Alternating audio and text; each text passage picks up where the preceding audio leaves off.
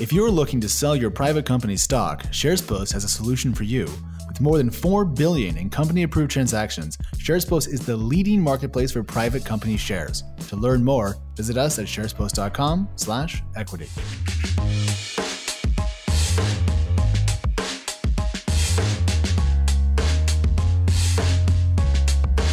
Hello and welcome back to Equity, TechCrunch's venture capital podcast. I'm TechCrunch reporter Kate Clark, and I am joined by my co-host, Crunchbase News editor-in-chief, Alex Wilhelm. How's it going, Alex? It's going well. It's a beautiful Thursday, and I'm somewhat excited because this is the last time you and I are going to be remote recording the show for, I think, 4 episodes. And critically, it's the next one that I think I'm the most excited about because you are flying to Boston. I am taking the train to Boston, and we are going to meet up with a roughly Boston resident by the name of Dan Primack, who is currently at Axios, who we both love, and he's coming on the show. That's going to be fantastic. I'm very excited. I'm spending a couple days in Boston, then taking the train to New York, spending some time in New York where I'll get to meet with some founders and VCs in a totally different market, which will be a nice change of pace. And then when we get back, we have a live episode it's not live, but we have an episode at Y Combinator's Demo Day where we'll be interviewing Michael Siebel, who is CEO of Y Combinator. Yeah, I'm flying back after Boston before Demo Day, and then I'll be back in SF for a few weeks. And then later on that same week, we're going to have someone named John Vrionis, we think that's right, from Unusual Ventures, critically not obvious ventures, Unusual Ventures, where he, quote, leads investments into enterprise startups. So I think that's 4 episodes consecutively, and the week after I'll still be in town. So 4 IRL. It'll be fun. Yeah, we have pretty much just a ton of really awesome guests and content lined up, and I'm really excited to get going with it. Yeah, well, let's get this week done, if you will. Let's kind of churn through it. We have a mix of things this week that are all pretty good. There's been some breaking news that we'll get to at the very, very end, but we're going to start off by going backwards a little bit, Kate, and talk about the market turmoil from the week. If you were under a rock, let me tell you that the trade environment has led to the global stock markets taking a bit of a whacking lately. And one thing that caught my eye was not only did tech stocks kind of in the Tuesday, Wednesday area take a bigger hit than the other parts of the stock market, it seemed that SaaS and cloud stocks took the biggest hit of all. So if the market fell by X, tech stocks fell by like X times 1.5, and then cloud stocks were down even further. And it struck me as kind of almost like a warning sign that if the market does change dramatically, these companies that have done so well as public companies, SaaS firms in general, could take more of a hit. I'm curious, Kate, did you think this was another kind of one-time blip, or did this feel a bit more serious, like a long-term issue when you saw it? It's so hard to say because when these things happen, it's like we talked about before we started taping, people do act like the world's ending. So I think someone like me, who I've not been, giving a shit about stocks for very long. So now when I hear that these major events like stock market crashes, it does seem like a really big deal. But I mean, take a step back. It does happen. And how are things going today? Well, things have kind of stabilized. Like the Chinese government stopped supporting their currency and it fell below a critical level. And then they kind of undid that. And then our president is known for his calmness of character and tact. And so there's been no problems there whatsoever. But to me, just seeing how the market reacted to a shock and seeing what took the biggest hit seemed almost like foreshadowing. But one thing we also know is that these SaaS companies are currently valued at kind of historically high revenue multiples. And so if they get whacked like 10, 15% or so, they'll still be down to very strong revenue multiples. So it's not like this is the end of the world. It's just maybe some of the foam will come off of the, markets like fluff. Yeah, when we see these stock market corrections beyond, just speaking of these tech stocks, I think it reminds me of how much of a bubble we kind of live in with this like VC beat we're on. I'm just so used to focusing so much on the private market. So it's just, I think what I'm trying to say is that it's a nice reminder that's like, okay, there's a lot more going on than what we talk about on this podcast. Yeah, for sure. And the reason why, thank you for reminding me what show we're on. The reason why I bring all this up is... It's called Equity. Yeah. Well, private markets, that's the thing. I love stocks so much. I have to pull myself back from watching the stock market. The reason why it matters to this show about private companies in the world of private capital is that sentiment trickles backwards in public markets. So if every single SaaS company got repriced by 50%, valuations among startups would be repriced as well, because it would limit their upside and their potential exit value. The same thing happens in reverse. So if stocks go up, it's good for startups. Talking about SaaS stocks is couldn't be a more uninteresting topic to me. I think today Alex sent me a Slack message that was something like, earnings, yay! So I just want to, Alex loves earnings and he loves stocks and he loves SaaS. And these are three things I hate. I mean, it's like saying you hate like strawberry whipped creams and cake. Like, I mean, like how fascinating. And I'm sorry, I don't hate them. That's a strong word. I obviously don't hate these things, but well, SaaS is pretty, they're dry topics. They're just very dry topics. And I think the rest of our agenda has some of what I consider more exciting, less dry topics. All right, fine. If secular shifts in how we sell trillions of dollars of products is uninteresting, we should move it on to something that is better and turn to the private markets as we do. Actually, to a story that I'm really excited about. So there's a startup called Squad, which is blowing up out of my vision. Actually, I didn't see this happening. So what's up? So it's new. They did a quiet launch in January. The company is called Squad. It is a mobile app. It's just for hanging out with your friends. So basically, just download the app and then add your friends. You do a video chat, but at the same time, you actually share screens. So that means, Alex, like if you had the app and I had it, we could watch a YouTube video together, or you could look at my Twitter DMs, or like, other use cases that Esther Crawford, who's the CEO, told me. People watch each other on Tinder, like help each other with matches. They actually plan vacations on Airbnb. They listen to music together on Spotify. There's a lot of stuff that's going on. Many of these use cases, which she said were actually kind of surprising. And also what has surprised the company is the audience of users. So 70% of the users are teenage girls, and they've recorded 450,000 users in 8 months. So they're seeing a lot of awesome organic growth. They've not yet paid for any marketing. Okay, so I want to go back to the product really quick. So essentially, if you and I were on Squad, I could like essentially do a screen share like on Zoom or whatever else, but it's a mobile phone screen share. Yeah. Okay, that's new to me. I feel like have I heard of anyone else doing that before? Right, totally. So there's no other apps that have done this, at least in a way that's really tapped into the mainstream market. So my colleague Josh Constein did a story on Squad kind of around when it launched before they raised money. And I think the headline was, Squad is the app that everyone's going to copy. And it's true, because doesn't it seem like something that would already exist? Yes. That's why I asked, have I heard of this before? Because I mean, the iPhone's been out for like 12 years now, something like that. Like, how has no one thought of, people have thought of it, I'm sure, but why has no one brought a functional, consumer-friendly product to the market that has this? Right. And I think there are some reasons why. I mean, I think mainly being that there are some privacy issues with it. Because like, if I block someone on Twitter, if they have a friend who I have not blocked, they could Squad and like go look at my profile on Twitter. Like there are just, there are things like that, which make Squad a potentially dangerous tool. But, these are things that Esther like brought up herself and that she's thinking about a lot. They're thinking of adding new features like alerting users if they were screenshotted, kind of like how Snap was or is. I have not used Snap in a while, but like, they didn't know it was going to be all these teenage girls. And she said that, like, again, without marketing the product, there's girls in Saudi Arabia and like India who are using this. It's like all over the world she's found users, and they've all been pretty young women.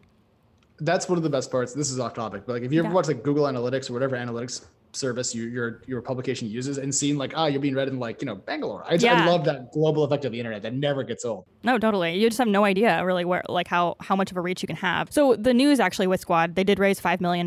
This is their first round of funding. It's a seed round. It's obviously a pretty big one. It's even seeping into Series A territory. They want to hire a lot of people. They want product designers. They want people who can figure out these marketing campaigns to make this app like the next Snap, the next Instagram. So I don't know. I'm excited to see what they do next. Yes, I think this is really, really cool. And one thing that we were chatting a little bit on when we were putting this agenda together was there isn't as many new consumer social apps as there used to be. Like if you go back like 6 years ago to like South by Southwest, everyone was trying to be the new hot consumer social app. Now no one does that. Snap is the closest thing we have to a company that's in this space. But here we have, from a different angle, with a different target market, made by not dudes from Stanford, if you will, and seen success. And this is what you would hope to see in terms of innovation and change. Yeah, I mean, in the time that I've been covering VC and startups, there hasn't really been many consumer social players emerge aside from TikTok. Yeah, like we don't need another Snap. We already have Twitter. But this idea of like super intimate, because screen sharing is by definition super intimate. You could get a text from someone, you're really saying, here's my personal life, take a look in real time. I think it's great. I actually, for the first time in a long time, want to download a new social app.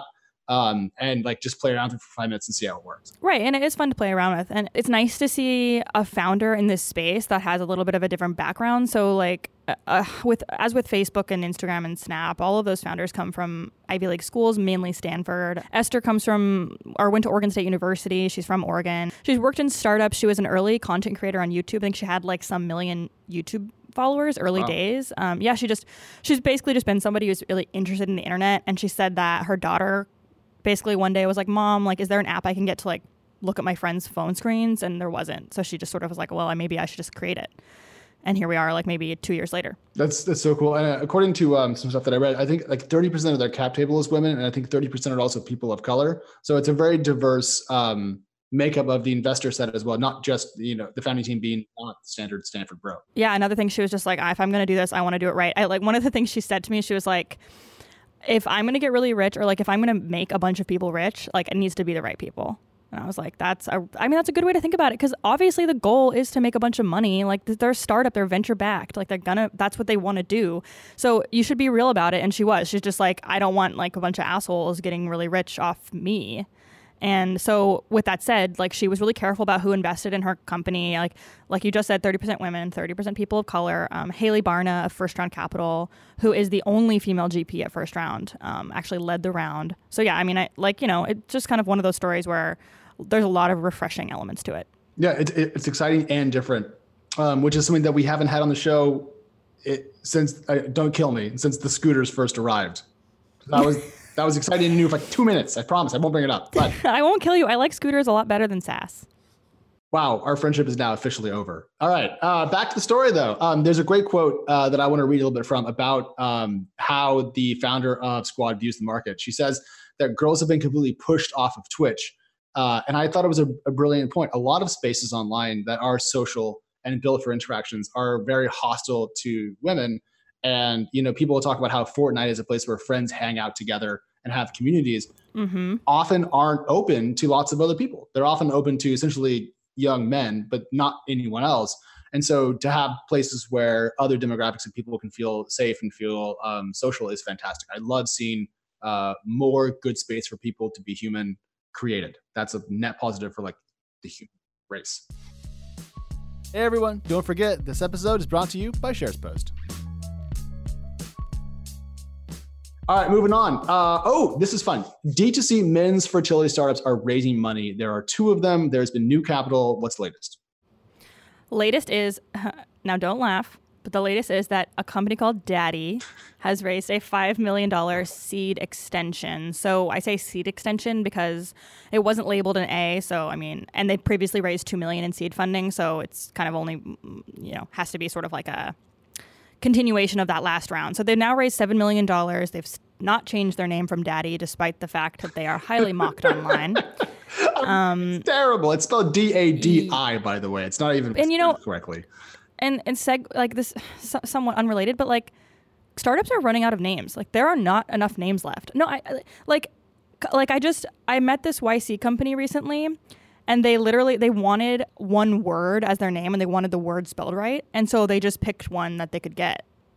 And I'm not going to say what it's called because I don't want to put them on the spot. They're so young, but people are out of names. There's not enough names left. So I kind of don't blame Daddy because they probably tried their best to get something relevant, and that's the best they could get. I mean, you and I both work for companies that have the word crunch in the name. I mean, like that's not exactly the most obvious thing for like tech-focused publications. Anyways, right. I agree with you. Right. But Daddy, D-A-D-I, apparently, is not the only company raising in this space. A firm called Legacy raised before, I think. Yeah, so Legacy raised $1.5 million. Legacy is currently in Y Combinator though, so like they will surely raise another round soon because YC encourages companies to raise when they're finishing off the accelerator because they'll get better terms. And like, obviously they've got all the hype, they've got a lot of access. So, my guess is we'll hear from Legacy probably maybe 3-4 months from now when they're ready to announce it. So both companies provide direct consumer testing for male fertility. So they'll send you a test, you'll provide a sample, you'll mail it back to them. They'll send you a fertility report. Legacy provides lifestyle recommendations if they see any, maybe some issues in your report. And then both companies will store your sperm for you. So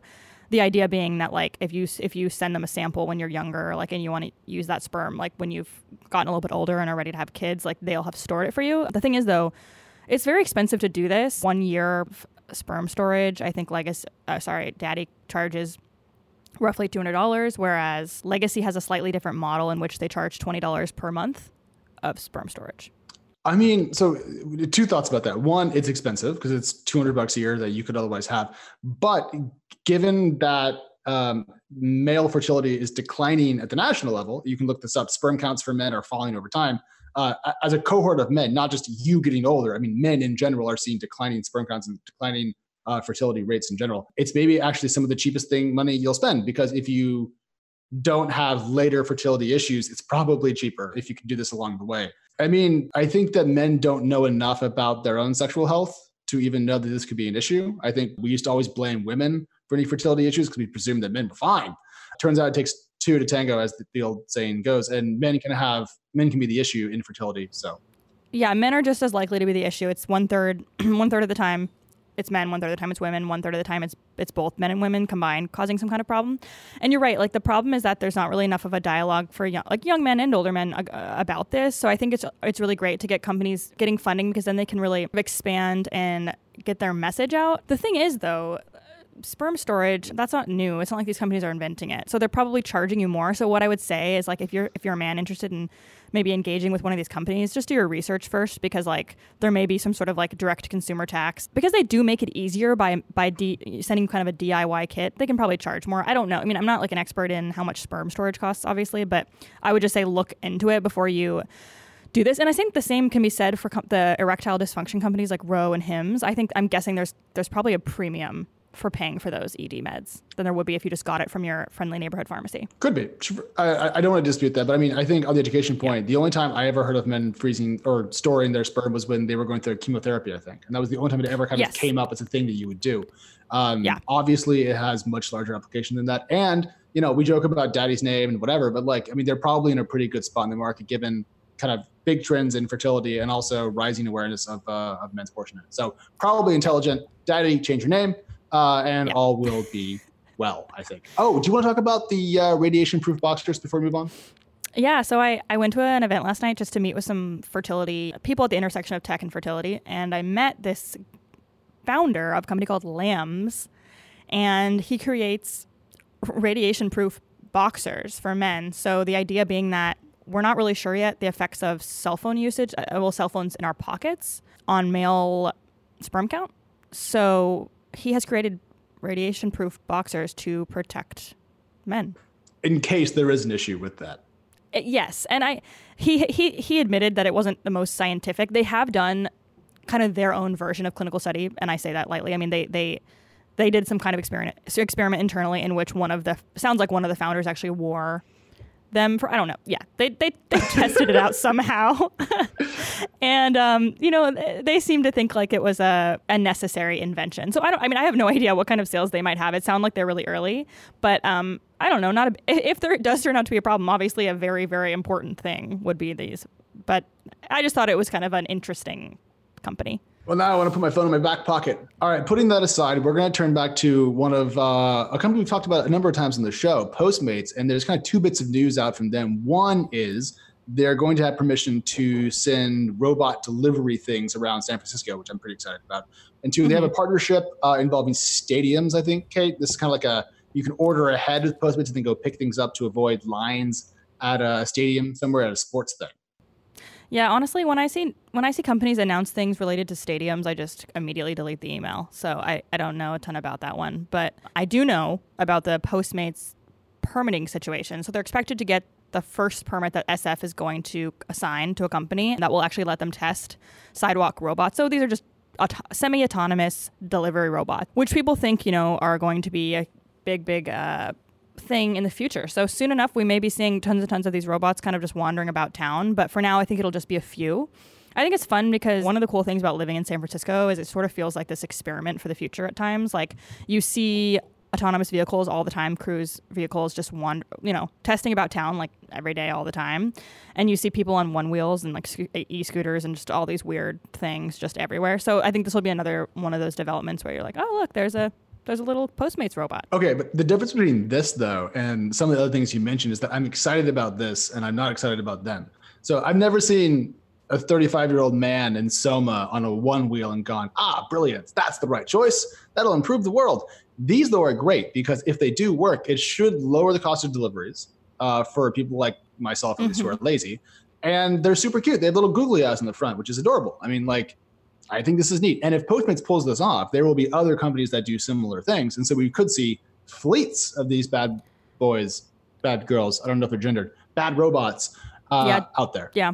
Yeah, definitely not gendered. They have like eyes, though, or quote unquote eyes, so that you emphasize with them. Because I think, a big issue with these robots is the prospect of vandalization. You said, it's like a net positive, bringing good to the world and whatever. But just one, you have to think about the fact that there are Postmates delivery people, but there will still be delivery people who kind of like drive to certain areas and then disperse the bots.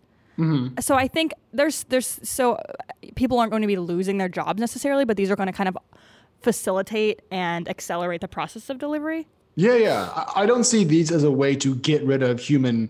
I think Postmates calls their delivery people Postmates. So it won't get rid of human Postmates, but it may extend what they can do and where they can deliver. It may lower some costs and it may speed up some deliveries. And like that matrix of things is a good thing. I don't think we're going to see the end of the gig economy because of this. Of course, because like these Postmates robots aren't going to be able to go like 2 miles to pick up my Chinese food and then back 2 miles to my apartment.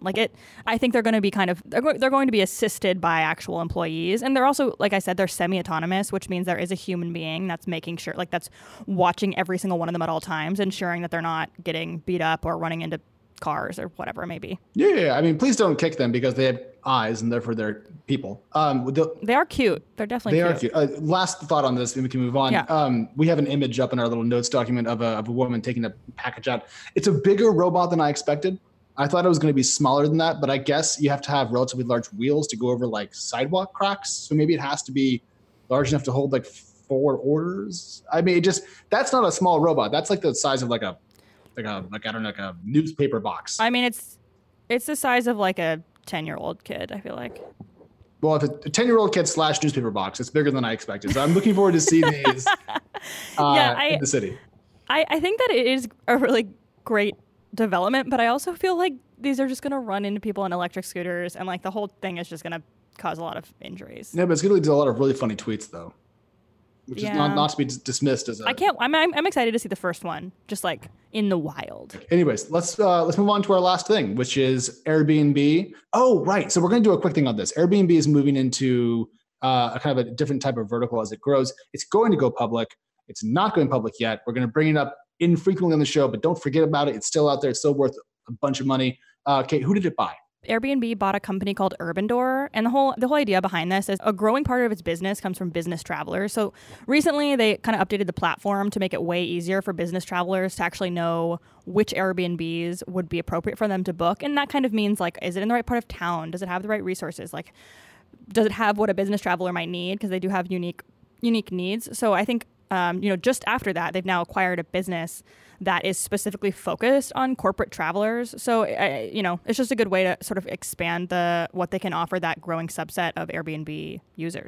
Yeah, I mean, Airbnb needs to make sure that it's still showing strong revenue growth, and kind of breaking into new verticals inside the travel industry is a good way to do that. And it probably doesn't have all the tooling inside or all the know-how. So you buy some stuff, you acquire some startups, add them together. Hopefully it adds up to something that's good.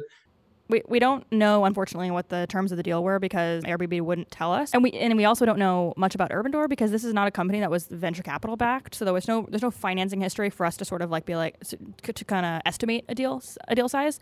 So truly no idea. We do know that Airbnb did buy Hotel Tonight earlier this year. That was a big acquisition. As you mentioned, this is all part of their IPO, and I still think that Airbnb better acquire that camping startup. HipCamp, yes. They haven't done it yet, so you're still not technically correct yet. So we will have to wait and see. Yeah. But that's all the time we have for this week. You can find us on Twitter. Kate is at Kate Clark Tweets. I am at Alex on Twitter. Our email address is equitypod@techwrench.com. And we will be coming at you next week with Dan from Axios. It's going to be a good time. So, Kate, I'll see you in Boston, and we'll see everyone else here next week. All right. Thanks, everyone. All right, everybody, thank you for listening, and a big thank you to our producer, Christopher Gates, our executive producer, Henry Pickavet, and we will see you all right here next week. Yeah, I mean, I think when we see, I mean, just beyond tech stocks, I think when we see these like Stark market. Stark market is definitely a thing, I think.